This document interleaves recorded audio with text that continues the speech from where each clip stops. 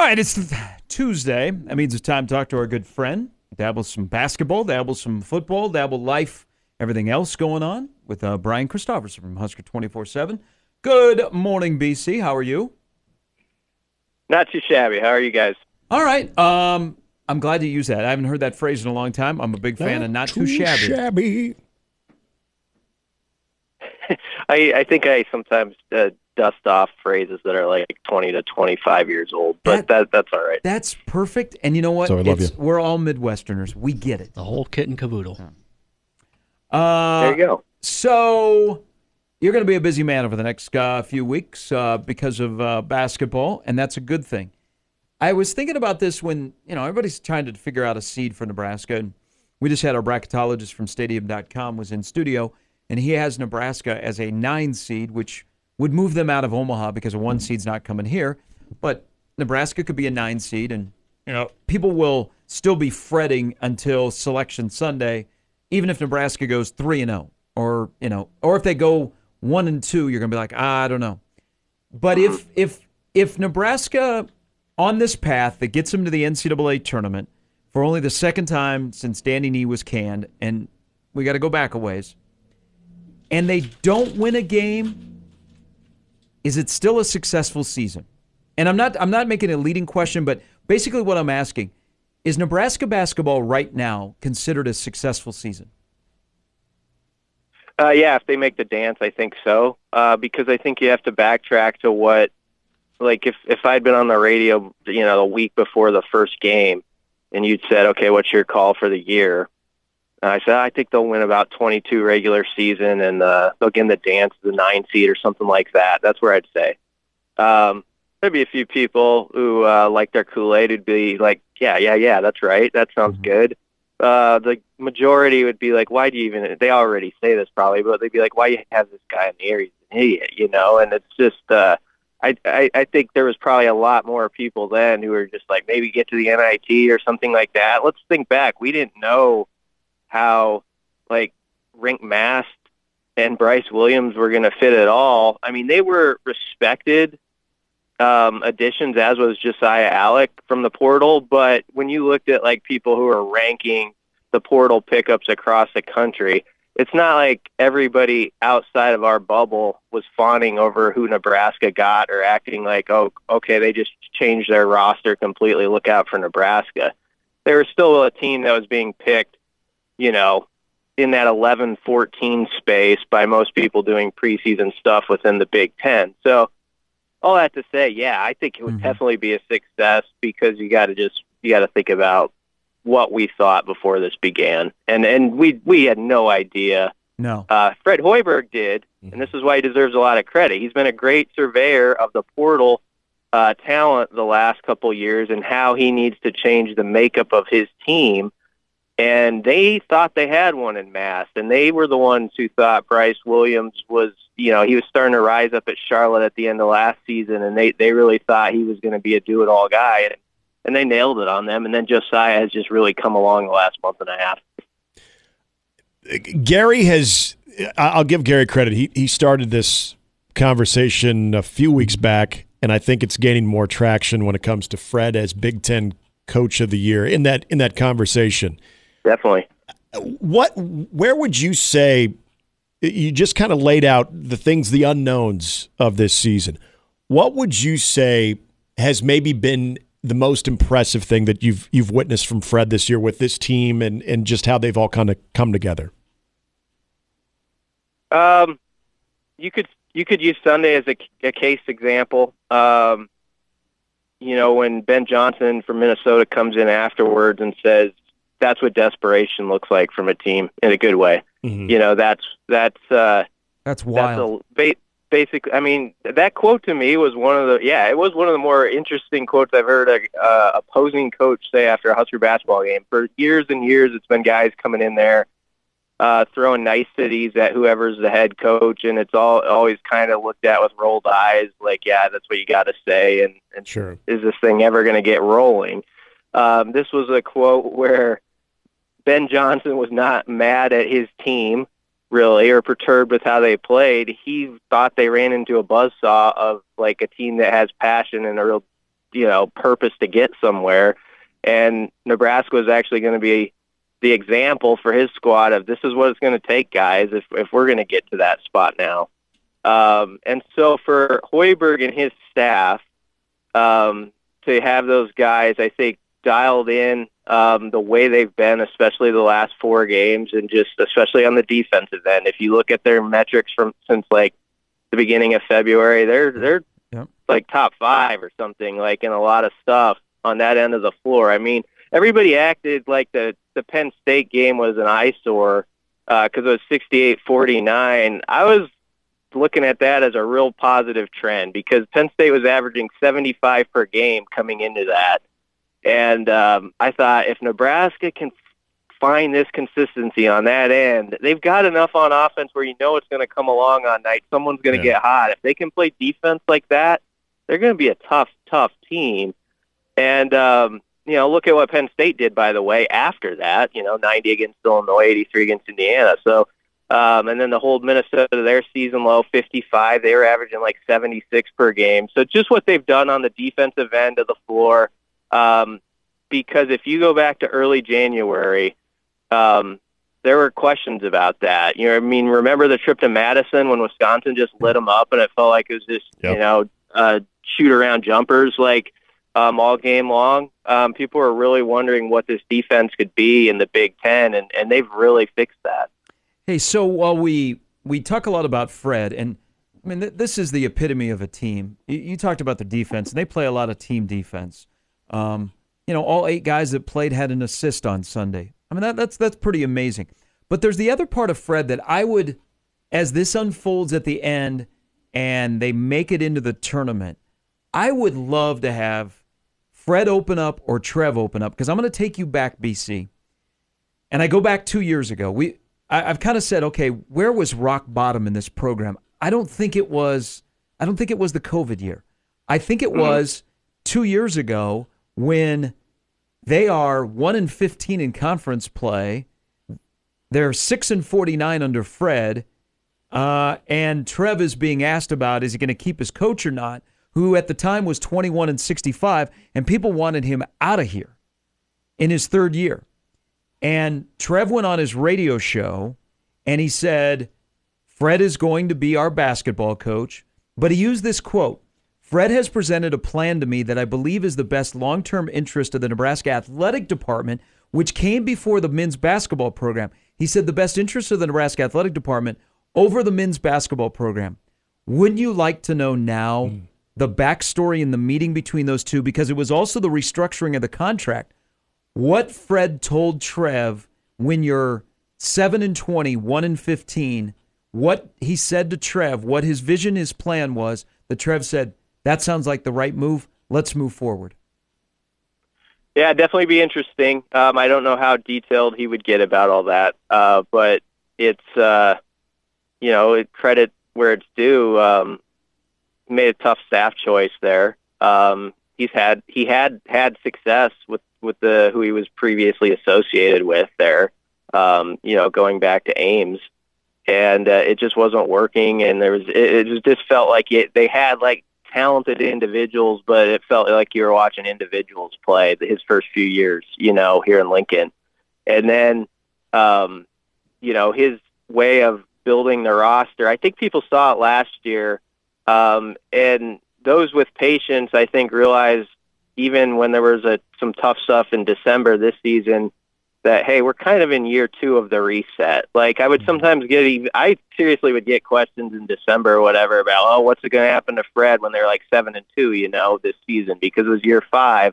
And I would always say, I think you gotta get your head around, this is year 2 of a different era, almost with Hoiberg. They switched it up last season and they had success, and now they're building off that, and let's see where this goes. But I don't think you can just look at it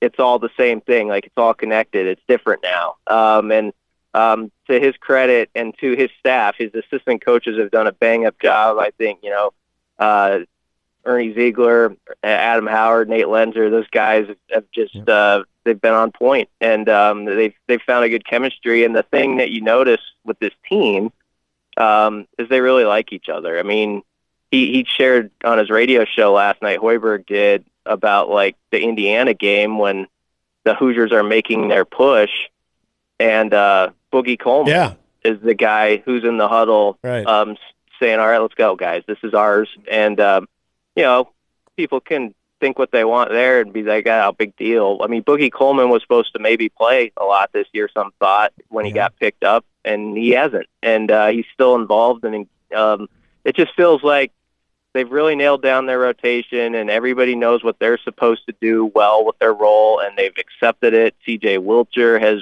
accepted it really well. I know he hasn't been hot lately, but I still think he's got a big one left in him here down the stretch. Jamarcus is a great story the last month. So it's just one of those deals where you're kind of pushing the buttons, and it ends up it's worked out way more than it hasn't this season. Brian, you mentioned the coaching change with Matt Abdelmassih and knowing that not only what that meant for actual in-game, but more of shaping that roster. Look, Fred is no stranger to bringing in transfers. It was a thing he did at Iowa State as well. Is there something to be said about not only with the separation of Matt Abdelmassih, but also the way that they're going about getting transfers and the type of transfer that, how they're valuing now, identifying the guys now compared to maybe how they did it at Iowa State and even the first couple of years here in Lincoln? Yeah, that'd be another interesting question for him. But when they started doing it at Iowa State, it would be wrong to say no one else was doing it, but it wasn't like it is now, right, as far as the transfer pickup and where it's just elbows out so much. And so it's become more difficult. I just feel like, personally, outside looking in, the last 2 years, it's been more about not just finding like that one monster transfer, like, okay, here's that one headline guy. It's more about, okay, we got this guy, Mass. Now what's next to him? Like Bryce Williams, okay, they pair well off each other. Josiah Alec would fit this other spot. And it's just really well thought out, like how the 3 or 4 additions all connect as puzzle pieces. And I'm not saying they weren't attempting to do that in the past, but they've just been way more successful at it the last couple of years, as far as them kind of being able to predict, this is what this guy's skill set is, how it works in the system, and how this other guy would play off of it. And it's been really impressive. And then I think the biggest thing too is, you look at last year, Derek Walker really found it as like a facilitator, like a big who could do that sort of stuff and, have 5 or 6 assists a game or something like that. And then you're able to replace a very difficult spot in Rink Mass, who, yes, he's a little different than Derek Walker, but he can do some of that same stuff. He can have 5 assists on a given night. And now he adds like an outside shot to the equation. It's just been, I think, huge to find like that 6'9", 6'10" guy like that, who is just so good with the ball and guys moving off of him. And not everybody is able to locate that particular person. And that's why you see it now. They were so excited when they got masked. And, again, I go back to not everyone around the country was making a big deal about that when it happened, but they thought they really had it, and they were right. Yeah, people in Peoria kept telling us that's a big deal, him leaving Bradley to go to Nebraska. Brian Christopherson from Nebraska247 joining us. I want to shift to football real quick here. By the way, 247 is in love with Nebraska football in the pre-spring and projections as a breakthrough team. Pre-spring final record projection 9-3, 6-3, a 3-way tie for third overall in the Big Ten. So 247 loves Nebraska. Well, someone does. I mean, I'm not saying I don't. Oh, Brian. The national people who are taking care of these are in love with Nebraska. But as we know that we're going to go into a year that has no divisions, but yet all I hear is that the Big Ten and the SEC are going to try and find a path to add more teams, which may leave us with divisions again, where you could have a conference championship semifinal and then a final. There's a lot of stuff out there, but when the Big Ten expands again, they probably have to go back to divisions, because I don't think you can have a 22 or 24 team league and it's just all of them. But as we make the transition to no divisions, looking at the West, formerly known as the West Division, which programs do you think are going to struggle because they're not in a division? Formerly known as West, formerly known as Prince. Let's see. What if I went down the list of 7 and you said yay or nay? All right, let's do it. Illinois. I think they're going to be about what they've been. I think unless you're really rising, I think everyone might get dinged like a game or so that's in this division. That's what I'd say up front. But I'll say that they are pretty steady. I've always been kind of a Belima guy, though. Purdue. They're going to struggle. I think. Northwestern. Down. Northwestern. They're going to hold steady as like a 6-win kind of team. Iowa. Iowa's going to go down slightly. They're not going to just go down the drain, and it might take a couple of years. But I think they're going to be more in that 7 to 8 win category going forward, as opposed to the like 9 and 10s we've seen. Minnesota. I think that's a tough job. I actually think Fleck's done a really good job. I think they're going to go down a little bit. I think they've always been on the razor's edge with Fleck too. And Nebraska, I've said this a billion times, has let them. They've been a particular program that Nebraska has let off the hook. If you look at the times they've played and certain results in some of those seasons, so I think they're going to drop some. Wisconsin. That's a tough one. I think they're going to be like 8 wins or so. That's kind of where I think they're going to be. You know what? They're in the same spot as Nebraska right now. That's another team Nebraska let off the hook in Madison last year because they let Wisconsin put a nice smell on that season, which had it was not. They weren't real happy with how things were going about the time Nebraska showed up. And if Nebraska had dinged them that night and pulled that thing off, there'd be a whole different conversation. I mean, it's year one, so it is what it is. But there would have been a different vibe about Fickle and what went on there. And so I think they're going to. I don't know. I would bet on Nebraska over Wisconsin as far as a new layout. That's the bottom line. And by the way, Wisconsin has Alabama, USC, Oregon, Penn State, Iowa, Nebraska on their schedule.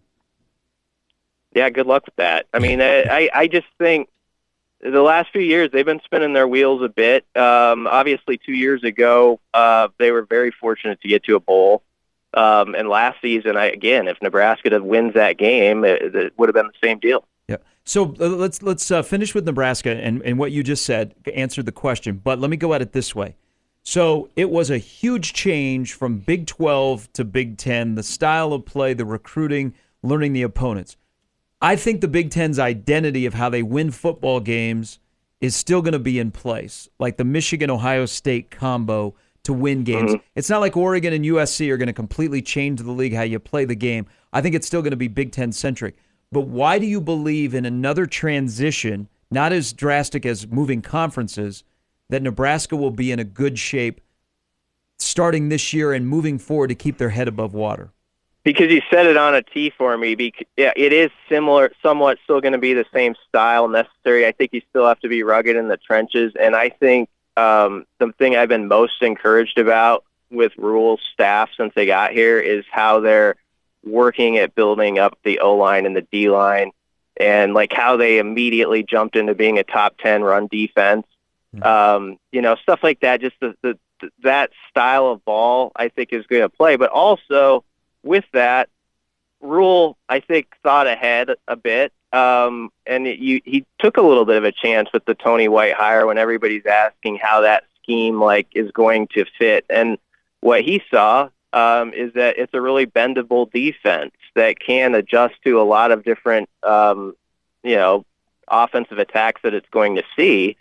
And so when you're talking about a league that is so spread out and you can't just pigeonhole it as, okay, this is the exact style of offense you're going to see. I mean, every week could be a complete contrast from the other. And so if you do have the style of defense, which Nebraska does, where you can really play with how many down linemen you have very easily and all that stuff, I just think it's a very good fit, for what they want to, for what you have to have in this league. So I think it was definitely a smart move with Tony White, not just because he's a great coach, but because of the ideas he has and how those can work, I think, in a league like this. BC, I want to ask you about, we saw the episode come out yesterday with the chasing three. We saw the look in throughout the season. I know Matt Rule kind of hinted during the season that he didn't know if he would do that again. I couldn't help but notice everything that they're kind of shooting. A lot of it, you're seeing the new facility, you're seeing the new practice. All that entire new building, and it looks even better than what we saw in the fall. Do you think that he's probably going to keep doing this? Because I just think of it from a recruiting standpoint, and the fact that you're showcasing those facilities too on a lot of these episodes, and everybody wants the access, that it almost seems like this is something that Nebraska is going to continue to do. I think the fans would hope they keep doing it. I know everybody really enjoys it. I think even former players, I get this from them sometimes, who miss it. They love seeing that stuff. It brings them back a little bit, and I'm sure he hears from those guys. So yeah, I kind of think it's going to be a hard thing to give up. And also, it is a useful tool. Like, not just from the facilities, but I think what you hope shines through from Nebraska's end is the people, like the way the staff connects, and you get this idea across the prospects, which they don't think is a sales job, but just the reality that it's a family. And if you come here, you're going to be part of that. And I think that's probably the biggest mission in those videos, is to show that that's what it is, because that's what they believe it is. And that probably would play pretty well if you're like a kid on the fence and you're looking at it, and thinking like, yeah, I'd like to be a part of that and what they got going. Everybody seems pretty happy. Stuff like the other night too at the basketball game, and then you have Will Compton tweeting out to his audience, the Jeremiah Charles dunk and stuff, and you can see that the PBA is full of the rafters, and it's just, people can roll their eyes again at that, but I think it's useful to kids. And right now, even though they're 5-7, and I know the ongoing joke is Nebraska's always the off-season champs, but they do feel like they have momentum within their program. They're presenting it as such. And if you make other people believe that, and there's excitement about Dylan Raiola being here and all that stuff, it can all work together, and you actually do have momentum then. Yep, and you guys at the national desk at 24/7 say 9-3, book it. Yeah, they do, I guess. Take the over. Hey, BC, as always, I appreciate the conversation. Great stuff in there. Thank you. Thanks, guys. That's Brian Christopherson from Husker 24/7.